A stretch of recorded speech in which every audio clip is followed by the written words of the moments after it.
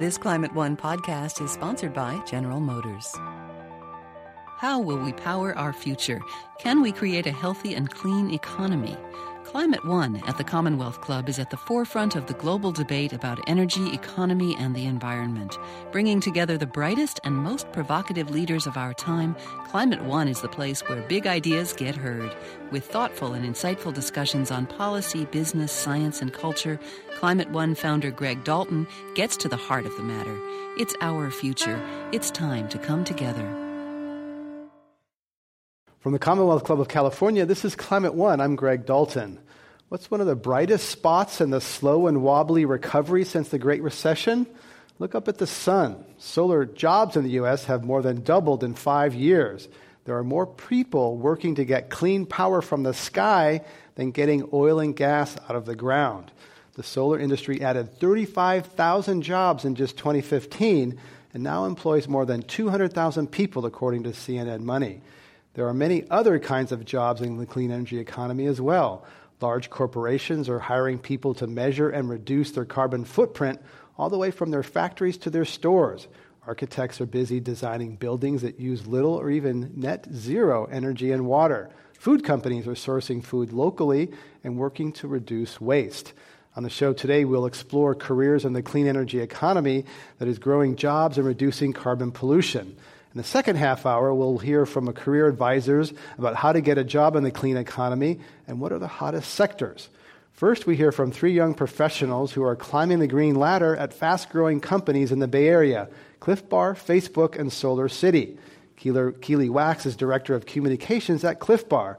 Lyrica McTiernan is Sustainability Manager at Facebook.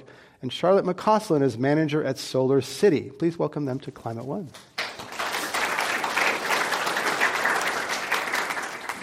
Lyrica McTiernan, let's begin with you. You grew up in Maine and then came to the Presidio Graduate School. Tell us about that journey. Sure. So, hi, everybody. I grew up on the coast of Maine and loved hiking, loved being outdoors. I think that's where my passion for sustainability and doing this type of work really started.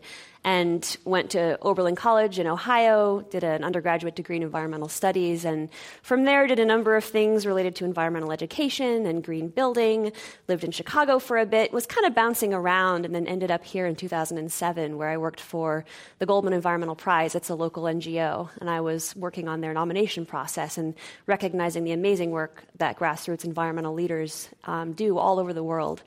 I felt as though I wanted to be contributing more.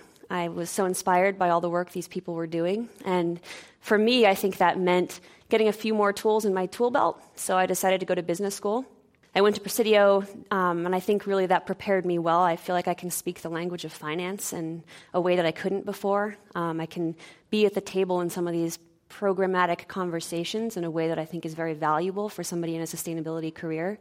And I made the transition about 5.5 years ago to Facebook, where I now work on our sustainability team. It's about 10 people, and I lead a team focused on metrics. We do our carbon footprint accounting. We do waste and water and energy measurement, management, looking for ways to minimize our environmental footprint.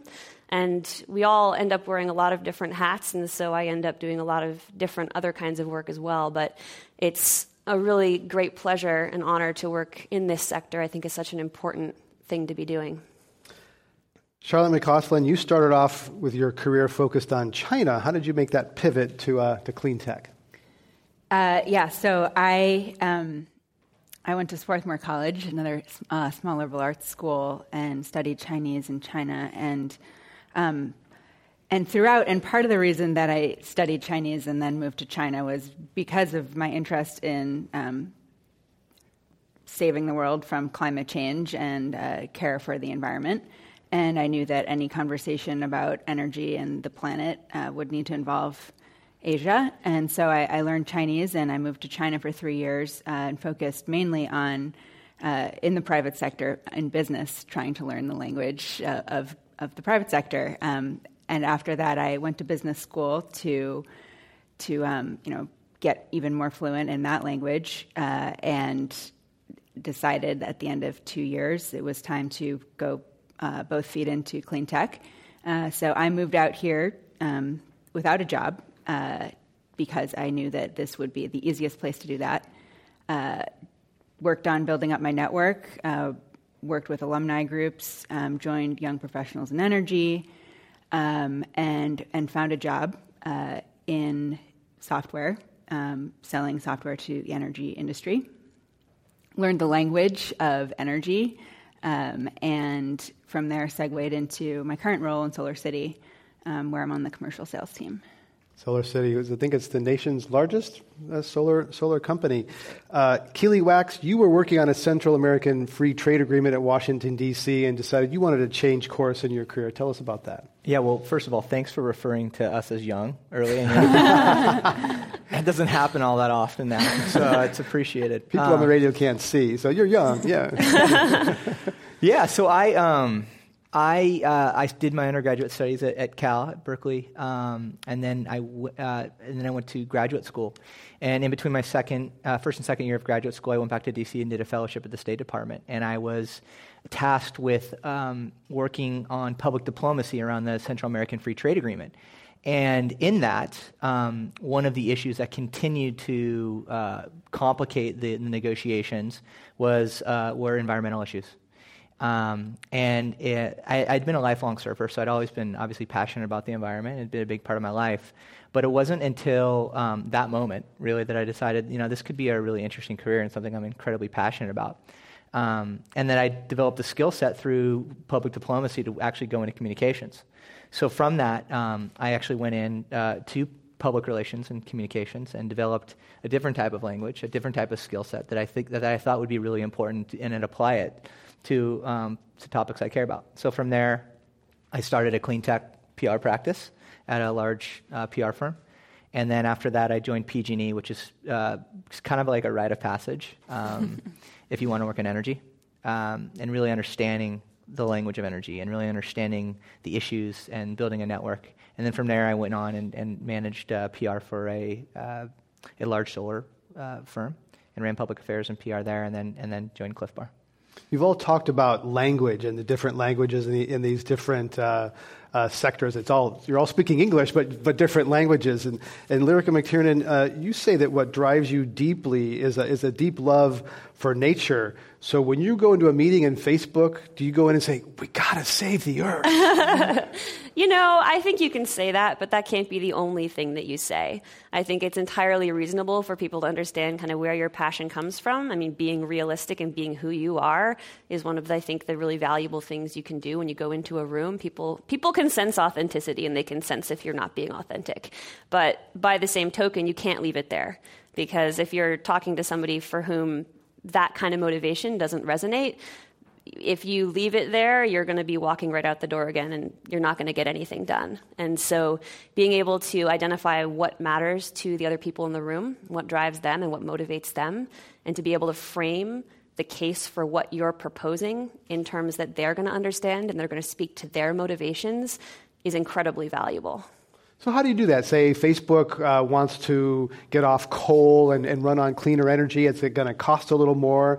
You have to convince some financial person that that's good for the company, good for profits, ultimately. How do you do that? It's a great question. Well, first of all, it doesn't always cost more. That's an important note. I think it's a really exciting time because clean energy is becoming really cost-effective now, which is really exciting. But I think, to your point, one of the things that is important to think about is that people think about risk and people think about reliability. And some of these topics are complicated and matter a lot when you're talking about what kind of energy source you're using, for example. And so bringing in some of these nuances into the conversation, so it's not just, X cents per kilowatt hour versus Y cents per kilowatt hour, but it's really more about the context of the decision that you're making and what impact that's going to have on the long-term viability of your infrastructure. Charlotte McCausland, Lyrica mentioned being authentic. For people who want to get into a fast-growing clean tech company, how do they present themselves? What are some tips for going in there and sort of trying to convince someone that they should be hired for SolarCity or someone else? Yeah, I think it's the same in clean tech as it is in any industry with any job. People want to believe you, that you are really there, you have staying power, you're interested in joining and contributing to the company long term. So again, going back to things like language, if you know the difference between a kilowatt and a kilowatt hour, you don't necessarily need to go to grad school to learn the language or to bone up on particular subject matter. But if you can show that you've done your homework, I think that can help convey your authenticity. So people need to convince themselves, be convincing that they don't want to just work for SolarCity because it's cool and Elon Musk is the chairman, right? That's Something right. like that. Okay. Keely Wax, is it more important to have a great boss or work for a cool company? Well, hopefully you can do both. But I think, I think it ultimately depends on where you are in your career. But I think early in your career, I would say focus on working for great people. Mentors can be incredibly powerful and beneficial, not only for the short term, not only for your short term life, but also for the long term. These are folks that are going to be guiding and modeling the behavior you're going to have in your career forever. And the sooner you can have great bosses and mentors, the better you'll be. And a great boss and a great mentor is someone that is truly looking out for your development, is not just seeing you as a resource to get to another objective. It's someone that really is going to invest into your development personally and professionally. And when you want someone to be your mentor, do you sort of does that just kind of quietly develop, or do you say, hey, will you be my mentor? I mean, I'm a big fan of asking. I mean, there's no harm that ever comes out of just asking. And I think you'll be surprised. I mean, I think most people want to help, right? Most people want a mentor. It's actually the best compliment you could ever have is asking to be a mentor, right? So if you find someone in your life or someone that you admire from afar, don't ever be afraid to ask. What's the worst they say? No. Great. Yeah. Keely Wax, you've talked about life balance and that you were working for some high-growth startups, and your life was a little out of balance in terms of stress, partying. So tell us how you were out of balance and got back in balance. Yeah. So I mean, I've been driven by a philosophy that I measure my life in four boxes, right? My own physical health, family and community, financial, and then ego, right? Ambition, accomplishment.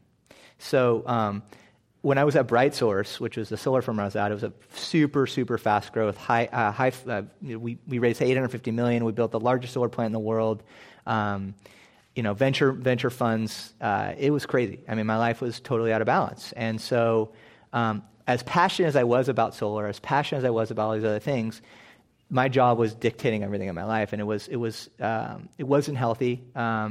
So when this opportunity to join Cliff Bar came about, it wasn't a direct link to climate, although Cliff is incredibly thoughtful about the way we handle sustainability and really a leader in the field. It was the opportunity to go work for a place that really matched my passion points beyond just climate, and also matched my passion points around balance and family and physical activity. So that was the right place for me. Lyrica McKiernan, how about you in terms of finding that balance? Facebook is known as a pretty demanding place, and do you want to be like VP in 5 years, and is that going to work? I think balance matters a huge amount. I completely agree, and I think for me, I've found that being at a place like Facebook, there's a huge emphasis on doing good work and not as much of an emphasis on, you must be at your desk from 9 to 5. I mean, some people are at their desk from 9 to 5. Some people are at their desk from 8 to 6. I think it varies based on the team that you're on, but there's really this sense that the work that you do is what matters, and doing good work is what matters, and you will know when you do good work, and the people around you will see when you do good work. And, yes, it's a lot of work, but, about to have my second kid, and, for me, it's working. And I think that that's a testament to a company that really is trying to make it work for people who have families, and increasingly I think that's something that companies are realizing is important if you want people to stick around. And for companies like this, it matters that people stick around, because once you understand the business and you understand the people who are involved in all the decisions, if you leave, it's a big deal. Do you sleep with your cell phone next to your bed and check your news feed when you wake up the first thing in the morning? No, but I had to make it a point to not do that. Charlotte McCausland, Solar City engineering company. Do you feel like there's a need to be an engineer to sort of make it to the top? And what are some of the different personality types that can find a place in a company like Solar City? I think you do not need to be an engineer. I think, again, going back to this language theme, I think you do need to learn how to speak the language and talk about things like demand charges and kilowatt hours. That's what our business is. But I'm on the commercial sales team, and we have a team of proposal writers. We have a team of analysts who run the financial models. We have accountants. We have salespeople who go out and are the face of the company to the customers. And then we have our financial team. There's many different skill sets represented. Any women on the executive committee at Solar City? We do not have any women in the C-suite yet, but we're working on it. And do you feel like there's the same career path, upward mobility for women as there are for men in a company that's kind of, solar is kind of more, installation, it's kind of a guy thing? I think the energy industry as a whole is very male-dominated, and you go to these trade shows and conferences, and the line for the men's room is longer than the lines for the women's room, which is something you rarely see. And that's reflected at Solar City, and I think a lot of other companies like that. But it's a known issue, and there are some formal programs that have been put in place to encourage women to grow and connect them with mentors. And I have met some of the smartest, strongest female leaders that in my career to date at Solar City. Lyrica McTiernan, sometimes luck or serendipity plays a role. Tell us how you actually got into Facebook. Sure. So, as I mentioned, I was working at the Goldman Environmental Prize and going to business school. And lo and behold, one of my colleagues at business school, one of my fellow students, her friend worked at Facebook. And she came up to me one day and said, hey, I heard there's a VP over there who's really interested in having Facebook expand what it's doing around sustainability. Do you think we should write him an email and, mention that we're business school students and we have some interesting ideas? And I said, sure, why not? Don't have anything to lose. So we sat down and said, what would you write to a VP at Facebook about sustainability that would be compelling? And we wrote an email, and were somewhat shocked when he replied and said, do you guys want to come down for a meeting at our Palo Alto office? At the time, we were in Palo Alto. And we said, absolutely. And sat down and brainstormed some more and said, what do you say in an hour-long meeting to a VP at Facebook about sustainability that'll be compelling? And went down and had a meeting, and it went well. And we were brought on initially as contractors to see whether there was a there. They had no sustainability team at the time. And so it was a bit of a leap of faith for that company to figure out how do they want to really start a team that's focused on this. And for us, it was a bit of a leap of faith. I had to leave my job at the Goldman Prize and try this out. Didn't know where it was going to go.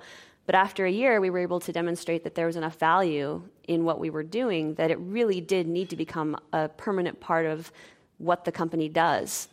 And as I mentioned, now it's a team of about 10 folks. And so fast forward 5 years, and we've got a huge amount of momentum going. But for me, I think it was a matter of being in the right place at the right time, yes, but with the right preparation and the right skill set so that those conversations, when they were presented to me as an opportunity, could go well and could go in the right directions and could land me where I am today.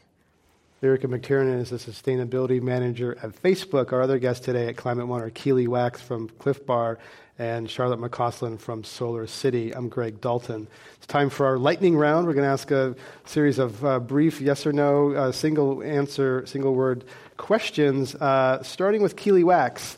Yes or no, packaging of Cliff Bar products is not environmentally friendly. True.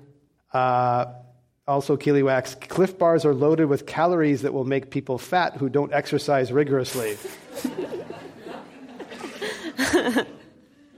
They are calorie rich, for sure. Charlotte McCausland, it's cheaper to buy rooftop solar outright if you have the money than to lease it. False. Lyrica McTiernan, Greenpeace's campaign on Facebook to unfriend coal prompted Facebook to make a faster change to clean energy to run its data centers. I would say prompts are always helpful. I'll take that as a yes. Keely Wax, yes or no? Sharks can, you're a lifelong surfer, as you mentioned. Sharks can smell Cliff Bars miles away. If there's blood in them. Hopefully not. Charlotte McCausland, Silicon Valley has a long way to go before women have equal opportunity for equal pay. That is true. Tesla founder Elon Musk is the chairman of Solar City. Therefore, every employee at Solar City should get a discount on a new Tesla. Oh, yeah, for sure. Maybe Facebook employees can get discounts on Tesla, too. Hey, Why not for everybody? Yeah. Everybody needs a discount on a Tesla. How did they do? I think they did pretty well. Let's give them...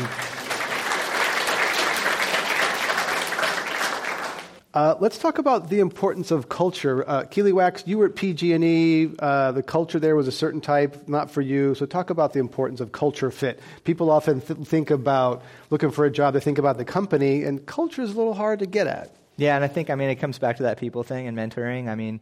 You may have this ideal of what a company is because of what they produce or what they do, but the people in that organization may not be a good fit for you, right? It doesn't mean that they're bad people or that they're doing bad things or that they're not people you want to associate with. It's just people who you don't necessarily want to work with. It's not a culture you want to work with. You look at me, I'm a pretty casual guy, right? I'm a lifelong surfer. I say gnarly, right? At a place like PG&E, that was charming for folks there. But it was never a place where I felt like this was going to be a place where I'm going to be forever. But it was a great place to learn, and I don't ever regret being there. But it wasn't a place that Keely Wax, surfer guy, was ever really a perfect fit, you know? Charlotte McCausland, how do you describe the culture at Solar City, and how can you kind of identify what a culture of a company is if you're not inside it? Great question. I think Solar City is a really fast-growing company with a huge sales organization. So I would say the culture of sales is predominant. And the best way to figure out what a culture feels like before you join is to find at least 3 people who work there and ask them. Let's go to our audience questions. Welcome to Climate One. Thank you. Thanks for having me, and thanks everyone for being here. I'm curious, how did you orient a interest in environmentalism or sustainable practices? How did you go from just that general desire to your specific careers? We'd like to tackle that one. Well, for me, Lyrica? I tried a little bit of everything. I spent a little bit of time doing environmental education work. I went into the green building sector. I worked in an NGO. And I think it was very helpful for me to understand what I liked about each of those things and what I didn't. And I think it can be, some people know exactly what they want to do right out of the gate, and kudos to them, that's amazing. But if you don't worry about it. Try things out and see what it is about the things that you like, that you really like. And that is what I did, and I think I would have been shocked if you told me in high school that I was going to be working in tech. I would not have thought that. I would have stayed in environmental education, but when I went into that field, I realized that it wasn't what I really wanted. So don't be afraid to try things out. Let's go to our next question. Welcome to Climate One. Hi, I'm Mika, and I was wondering, for all of you guys in general, what other major sustainable companies you guys are working with? And then for Charlotte, I hear a lot that solar panels are attacked for the fields. Solar fields are quote-unquote ugly and take up too much space. So with that, how do you combat that? And then also, have you thought of using space in solar at all, and pros and cons with that? So might first clarify rooftop solar versus other kinds of solar, Charlotte. Okay, so I'm going to speak as Charlotte McCausland, not as Solar City here. I think that people have their own taste, and some people think a solar field is ugly, some people don't. I think as things become more common, people get used to seeing them and become more aware of the benefits of a solar plant in your backyard versus a coal plant in your backyard, those sentiments will change. I'm not personally a big fan of clear cutting to build solar. Ground mount solar. That's a personal, pain point of mine that I know is happening in some places. I would say we're aware of that, and Solar City is aware of that, and there, a lot of times when we're building a big ground mount project somewhere, there will be like big community gatherings in the process in order to discuss, why is this happening? Why is this field getting developed? And is this really something we want? So I think community engagement's a part of that, going to, town meetings and things like that, and hearing questions and listening and showing empathy is always the right way to build consensus. Keely Wax, you were part of the biggest solar plant in the world. Some environmentalists were upset about that. There were some sensitive turtles. Yeah, it was gnarly. We built the largest solar plant in the world in the Mojave, and there was a green-on-green battle. There were folks that were supportive because they thought climate change was the most pressing issue of our time and we should be building as much solar as possible. And there were those that were fans of terrestrial creatures and they didn't want any disruption. And frankly, I totally understand both perspectives on it. I do think, though, that the scale required in order to address climate change is one that most people still don't quite get. And there are going to be compromises. It's just a fact. So if we want to address this issue, if we want to get ahead of it, then we're going to have to build at scale, whether it's rooftop, whether it's ground mounted in the desert, or by local communities. We got to do it. One other thing I want to answer the question that was asked. I think the other area. So this whole conversation has been focused around energy, and I think that's a critical component to fighting climate. But one of the reasons why I changed from energy to food recently is because I think food and our food systems are an untapped area when it comes to addressing broader sustainability issues, but especially climate. So if you think about what's happening in some of the southern hemispheric areas where they're clear-cutting forests for ag purposes, right? That is having a bigger effect actually on climate than the energy uses. So and food, and people are starting to get so wise to that around food. And I think for careers, food's a really interesting place for y'all to look. So, I'm putting a plug in, and that's actually the reason why Cliff brought me over from energy. They said, we're seeing what's happening in food right now is what happened in energy the last 10 to 15 years. So we want to really leverage your experience and your skill set to kind of help see through that change. The head of the IPCC said a few years ago, the UN group of climate scientists, that what you eat can be more important than what you drive. And so it certainly connects with people, certainly here in the Bay Area.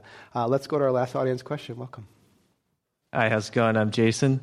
I'm just curious. I'm thinking of getting a master's in sustainability management at Columbia. I was wondering what colleges, universities do you guys think have like the best programs, like sustainability programs, or should I get an MBA? Should I get, what's like a good path for education?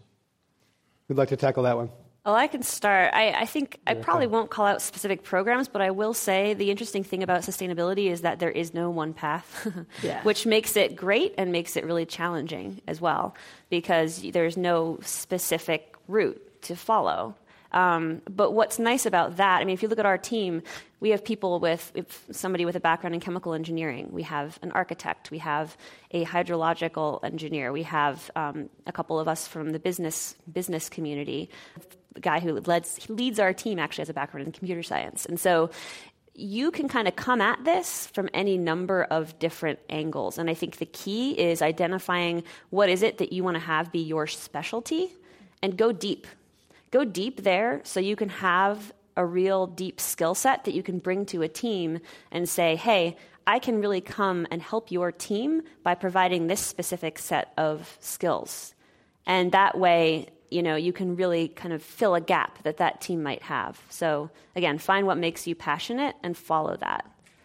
And interdisciplinary, that we created this problem. A lot of the institutions that we've built in this country after World War II are focused in a way, and climate cuts across all those institutions in a way. So if you can see across boundaries and disciplines, those are the people that are going to really help us solve this climate thing that challenges institutions and our thinking in so many ways.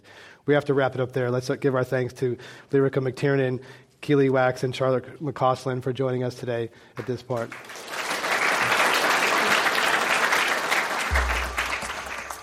And now, here's a Climate 1 Minute. When we think of green jobs, what comes to mind? Solar energy, recycling, electric cars? But what about taking a boring, everyday product, say household cleaners, and building a brand that's earth-friendly, from power source to packaging? It may not be sexy, but Adam Lowry, co-founder of Method Products, believes you don't have to trash the planet to make your dishes sparkle. My business is really dominated by very large international, $90 billion companies and things like that, really huge companies that don't move particularly quickly. And as an upstart within this business that's now big enough that at least we're established, really the role we play is we're an innovator and a challenger brand. And what that allows us to do is actually catalyze our competitors to actually follow our lead on a lot of things. And so we do that with the way that we use plastics and materials and take toxic stuff out of cleaning products. But we're now actually starting to get into the energy business as we're building a factory in the city of Chicago that's going to generate its own power. And so we're building utility scale wind, lots of solar. And so it's been an interesting experience from that side of the business to go through what it takes to actually try to generate your own power. That's Adam Lowry, co-founder and chief greenskeeper with Method Products, speaking at Climate One in 2014. Now back to the second half of our program with Greg Dalton at the Commonwealth Club. We turn now to tips on how to get a job in the green economy and what are the big growth areas. Leonard Adler is CEO of the Green Jobs Network, and Catherine Walsh is Director of Student Environmental Resource Center at UC Berkeley. Please welcome them to Climate One. So Catherine Walsh, I'd like to begin with you. Talk about the soft skills. Obviously, graduates from UC Berkeley have big brains and high GPAs and lots of skills. What are the soft skills they need to enter the workforce today? A lot of what we talk about are, especially in a very social media-driven, tech-heavy society, is not losing sight of skills around public speaking, meetings, being able to have meetings and conversations with folks. Really, that kind of interpersonal skills is extremely important. Things like writing full, not shorthand, learning how to be a strong writer is still a really important skill to have. And we don't want to lose sight of that. Even getting an internship, learning what it means to kind of have responsibility in the workforce. You can pick up a lot just by being in a workplace in terms of culture. That we've talked a lot about culture today, and that's really important. And there's often a fair amount of talk that the emerging generation don't have these social skills because they text each other when they're in the same room. They can't write a complete sentence. So is that a challenge for you to get people to speak English to humans? It can be, but there's also other perks that come along with those changes. I see the way and the speed at which youth are communicating with each other, the way they rise up when things come up in terms of when they see something unjust or they see something that's wrong, they're speaking up, they're gathering, they're connecting at an even faster rate. It just might not always be in person. It might be online. And so what we struggle with is how do we still have both and still show that both can be really effective.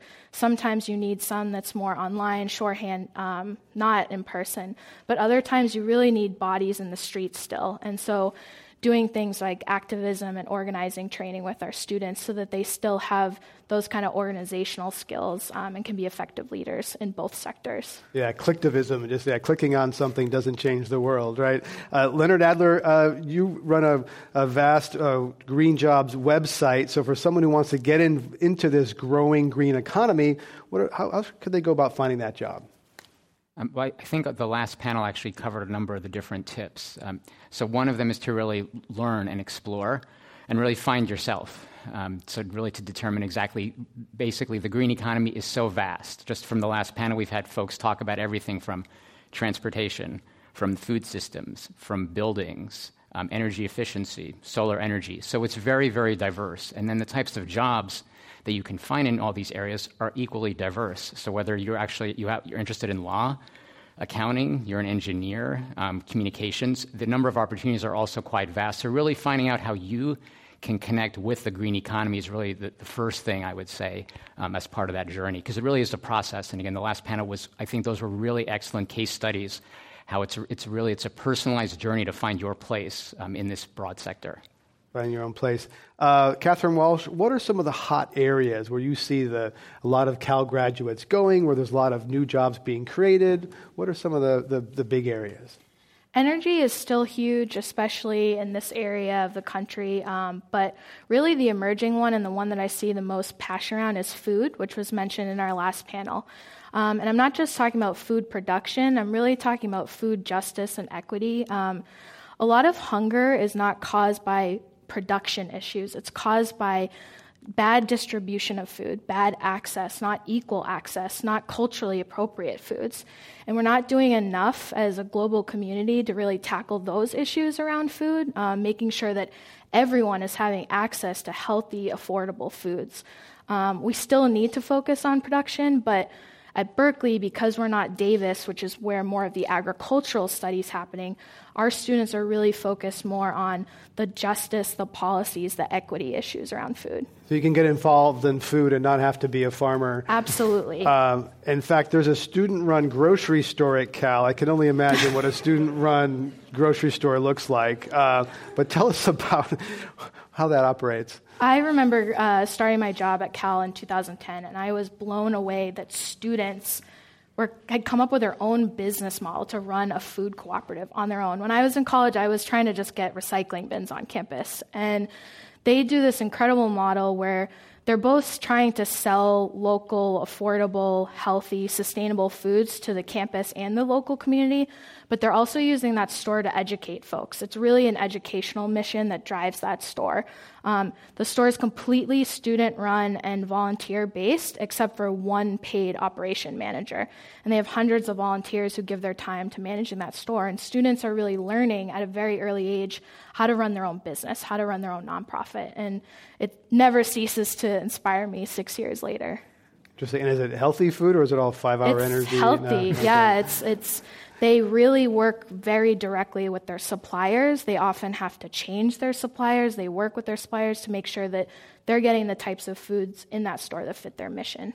We've heard a lot lately about the pay gap. So Catherine Walsh, is the clean tech area any better or worse for women earning, 70 cents on the dollar versus men?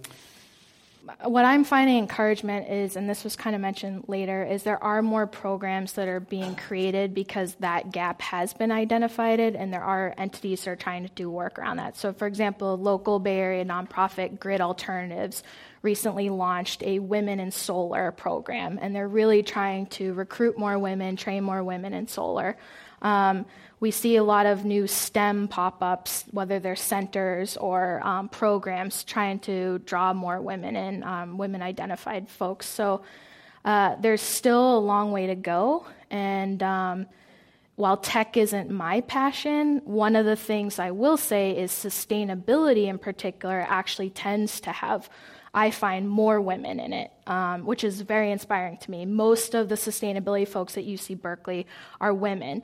Most of the folks in sustainability and higher ed are women. And that is an empowering place for me to learn. And so I don't want it to be total gloom and doom story. There are a lot of community environmentalists that are being led by women in the community. And so definitely look for those mentors. Leonard Adler? In terms of the equity, pay equity for men and women, can you have any visibility into that through your Green Jobs Network? I don't know if I have exactly on that, but I actually did want to mention about the issue of diversity. The last time I was actually here, there was a panel called Green 2.0. There was a group that actually is really working to push philanthropy, the nonprofit sector, to make sure the environmental movement is as diverse as possible. And I met someone who was on the panel. His name is Hank Williams, who unfortunately died too young. He died a few months ago, so I wanted to just acknowledge him. So he was a trailblazer more with diversity in tech, but he was also on the panel around environmental to say, hey, a lot of these struggles, there's a lot of parallels to them, and are there things we can learn from them and ways to work together on that? So that just wanted to acknowledge that. And Leonard Adler, there's often a hidden job market. There's jobs that are posted. How can people get at to the jobs that aren't posted, networking, et cetera, because there's sort of a hidden job market? Yeah, that's definitely important, and I would think there would be a couple ways to think about that. Some organizations, like basically job boards, there's certainly jobs posted on job boards, so certainly I would make that a foundation, but to some extent, they're not all posted on there. And if you think about, there's some organizations that may be resource constrained. They may not have a lot of time. They might not have an HR department. If you're a small startup, maybe you don't have that. But they have jobs, and I actually posted something in my LinkedIn group. So I didn't use a formal job board, but it's needed to get the word out about that. So a couple tips in terms of trying to tap into that hidden job market. So one, really try to uncover companies that you'd want to work for in the space. And so mention, kind of some of these panel sessions, but also another big opportunity are larger conferences. And there's a number that come through San Francisco, just to give you a couple of points. So one is called the Green Festivals. They have literally hundreds of vendors, and it's really pitched more as a kind of a consumer show, but every organization there could be a potential employer for you. So to research them in advance and use that as a networking opportunity. There's a large solar conference that comes into San Francisco every year, InterSolar. So those are just a couple. I'll hopefully go over some more later on. But there's really to be able to tap into the job market beyond job boards is something, can't encourage you to do that enough. Let's ask you, we've heard today about the importance of a personal narrative. So Catherine Walsh, how did you get to where you are, and what were some of the key turning and decision points where maybe you went down a road you didn't expect to? I was really passionate about animals growing up, and it was in high school I started making connections between people and the environment, really around public health and environmental justice that made me switch gears. And when I got to college is like a playground for involvement if you're a student. Usually a college just has so many opportunities, whether it's volunteers, student organizations, internships, for you to really test anything out, find what works for you, and get that experience. And I found a passion in sustainability in higher education. But I also graduated at the height of the economic crash in 2008. And so I ended up working in special ed in a high school for about a year and a half before getting my job at Berkeley. I was also unemployed for a little bit. And in all those spaces, I was able to find experience or skills or really values that helped me get to Berkeley. Things like working with youth, things like working in education, even grit and stamina around being unemployed. Taking those kind of personal experiences to a job interview really helped me at Berkeley. And so, don't ever despair if your path takes a turn. Sometimes that actually makes you more valuable and interesting as a candidate to an employer. Leonard Adler, how about your path to where you are today? How much time do we have left today, Greg? Well, I'd say I come to this actually from an interest in poverty. I know this topic's brought up actually the issue of food. When I was growing up, my family was on food stamps, so we were hungry. And so that certainly a very personal connection. And from that background, I made it to Stanford, which is not the typical Stanford student profile. Our financial aid package was more than my family was getting. It was a family of 6, and felt extraordinarily fortunate to be at a place like that. And during my education, really learned about issues broader than my own experience growing up, and I thought, I wonder if there's a way I could use some of these gifts, these opportunities to contribute. And during my career, it was a little bit more on the anti-poverty side. I've had internships like the National Coalition for the Homeless, for example. But over time, I also ended up getting a law degree and did some things in the legal community and realized I wanted to get back to things a little bit closer to my heart. And so I left. And so as part of that, I was doing a job search and realized that when you're at an institution like a Berkeley, you'll have resources for a job search.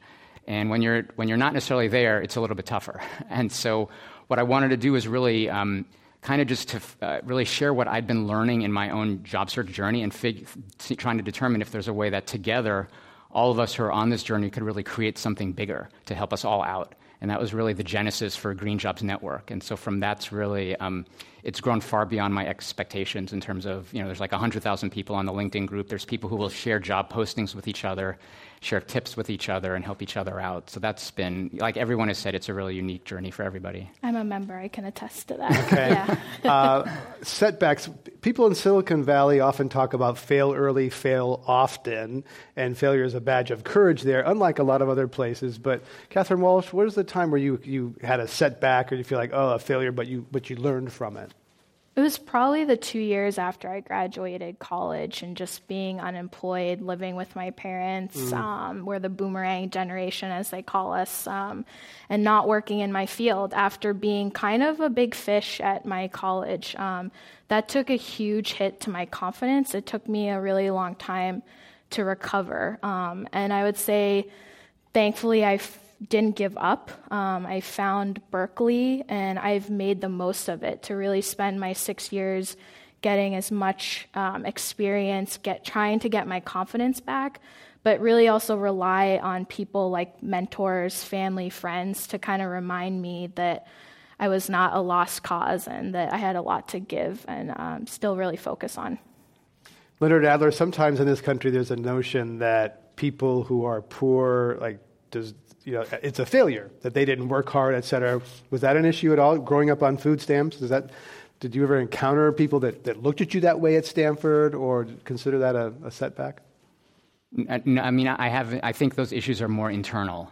And so I think there's people who, if there's anyone listening, I would encourage you to not screen yourself out or not change how you value yourself because of messages you might get. Talking about green jobs with Leonard Adler from the Green Jobs Network and Catherine Walsh from UC Berkeley. I'm Greg Dalton. Catherine Walsh, a lot in the headlines these days about increasing tuition costs, UC system, student debt, the terrible, the very challenging student debt situation. So how is that pressuring career choices of the students that you advise? Yeah, that's something we talk to students a lot about who might have a passion in environmentalism, but they're feeling like they may just need to get any job to be able to pay the bills. So one of the things we have at UC Berkeley is we have a campus green fund, and through that we've now funded in the last few years more than 250 paid student internships for students to focus on their passion, but still get paid to do that work. And so we really value paying students for their work and their experience so that they don't have to make that choice. Because especially in college, it's already really hard enough, and you're seeing more first-gen students, you're seeing more transfers, you're seeing parent students. They're dealing with a lot of financial constraints, a lot of pressure. They're having to balance school and work.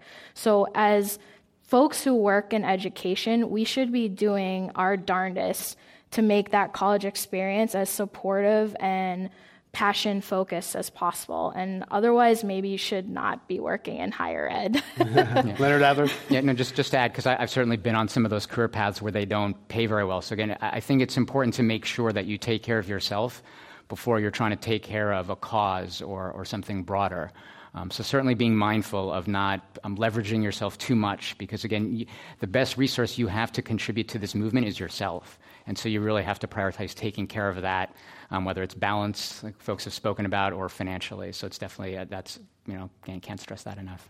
A couple of quick lightning round questions for each of you. Leonard Adler, yes or no, green jobs failed to live up to their initial hype? I would say true. Catherine Walsh, very few Cal graduates who pursue clean tech careers will earn as much money as the Cal football coach. False. I have hope. Leonard Adler, relationships are still key to getting jobs, even in the era of social media. Yes. Last one for Catherine Walsh. Cal graduates are much better prepared for clean tech careers than Stanford graduates. True. For the record, I'm a Stanford grad. All righty, how'd they do? Let's give them a round of applause. I think they...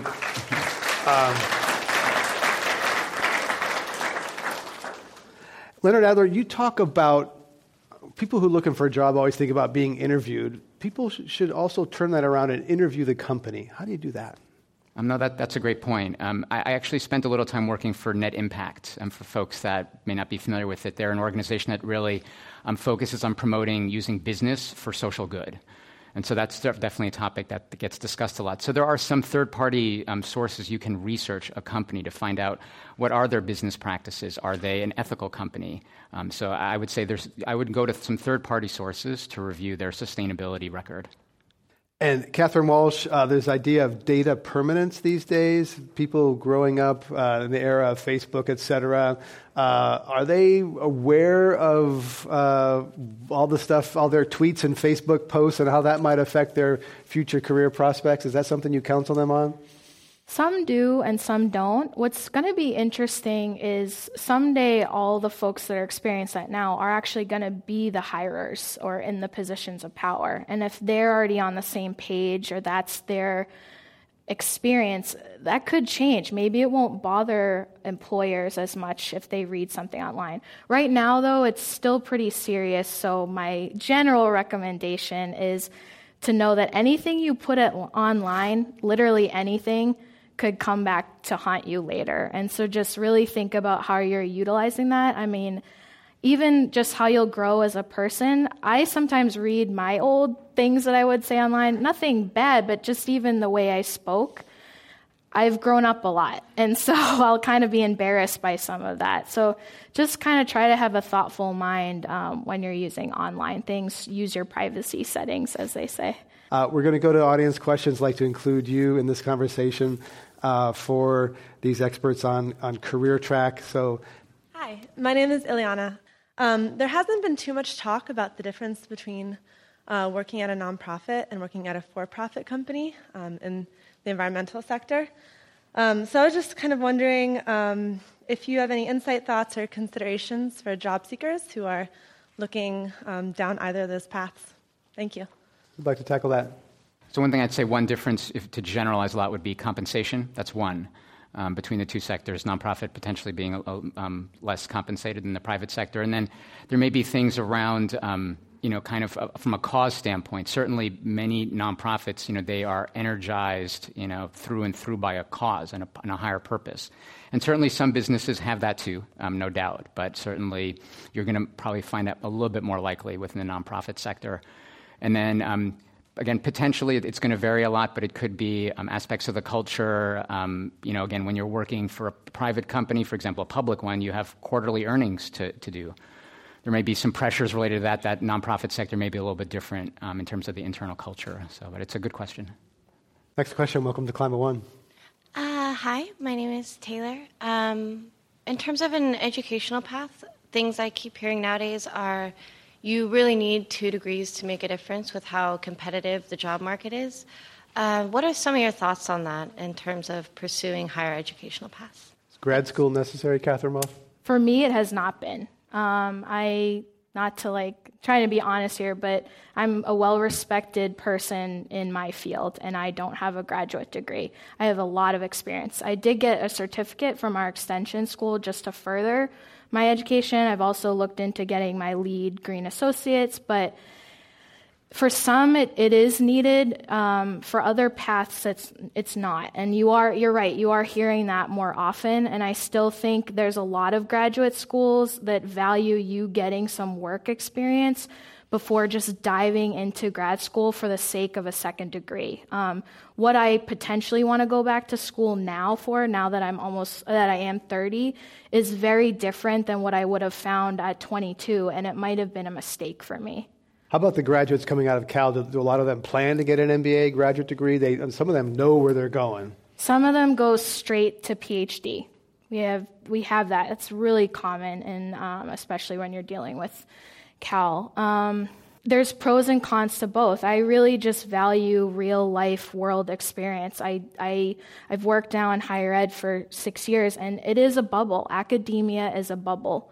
And it's really important, especially if you've already come from privilege, that you're experiencing a very different type of lifestyle at some time in your life.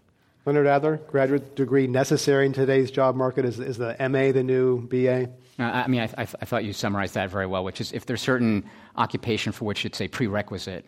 So, for example, if you were going to be a lawyer, a JD would be generally a prerequisite. If that's not the case, again, I wouldn't necessarily create additional obstacles or feelings like you're not good enough to do something. And so, again, definitely work experience can count for a lot in terms of, if I'm doing hiring, I want to see what the person's done. That means a lot, not just what degrees they have.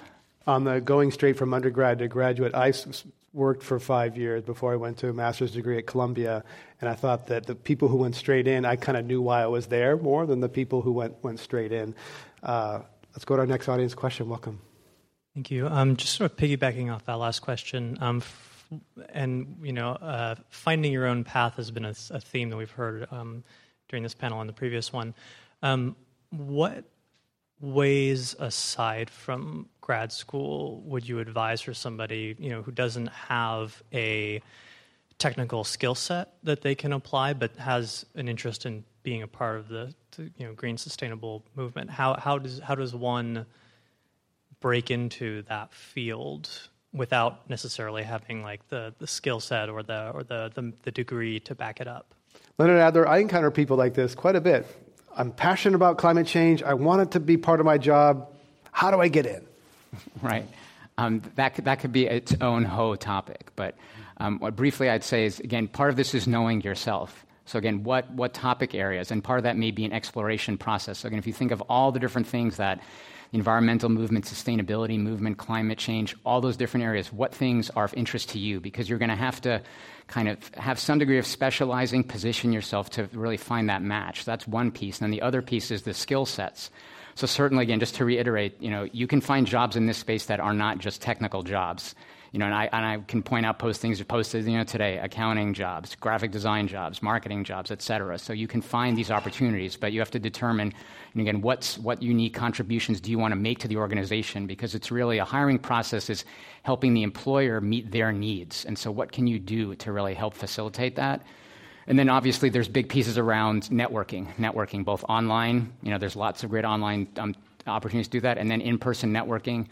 You can join chapters, for example, of local organizations, just to give an example or two. The American Solar Energy Society has local chapters. You can join one of those, potentially take on leadership roles in that and find ways to kind of make your way and get known and get some additional kind of experience in your background to position yourself. And there's Young Professionals in Energy, which Charlotte McCausland is involved in. I'm so glad you asked that, too, because I think there's a lot of, in environmental work, there's this notion of technology is going to be the solution that fixes everything. And we can kind of keep going with the status quo because we're going to come up with something to fix that status quo. And I think youth are the best at this, is disrupt.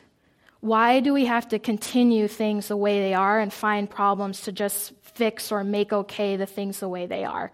And so what I would say is find your ways to have the foresight to find a problem that's coming down the line or prevent something from even happening.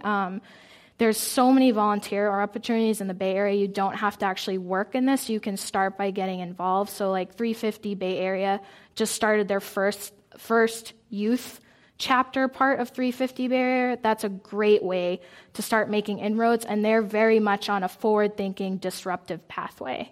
We haven't talked about that yet. We'll get to this audience question, but Leonard Adler, creating your own opportunity. Yeah, I was just going to add one or two more things just because you mentioned how common this question is, just to add one or two things. So yeah, exactly, creating your own opportunities. The other thing to keep in mind is, you yourself could be a change agent by creating something. Again, here in the Bay Area, obviously the place for startups. So again, Green Jobs Network was something I created that's helped provide my own way to contribute. So certainly there's a whole ecosystem of supports to help you get a startup created. And then the other piece would be kind of tapping into other startups that are just getting really beginning, because they may have needs and maybe a little bit more flexible in their hiring processes. And to give you an example, every year there are business plan competitions, and so there are going to be very new companies in their life cycle. So an example is the Clean Tech Open. Every year there are some quality new enterprises that are getting small grants. So to find out who those organizations are and network with them, and to give you an example of one from another business plan competition, Revolution Foods. They won a competition, I don't know, maybe now more than 5-10 years ago. And so now they're a leading group to provide healthy meals in schools. And if you go to their website right now, you'll see 50 jobs on their website. But earlier on, they were just starting. So again, there's a whole life cycle for these. So startups are definitely something to look into. We have to wrap it up there. I'd like to thank Leonard Adler from the Green Jobs Network and Catherine Walsh, the career advisor at UC Berkeley, for joining us here at Climate One, and our audience in the room and on air. You can listen to the podcast in iTunes and at climateone.org. I'm Greg Dalton. Thank you, everybody.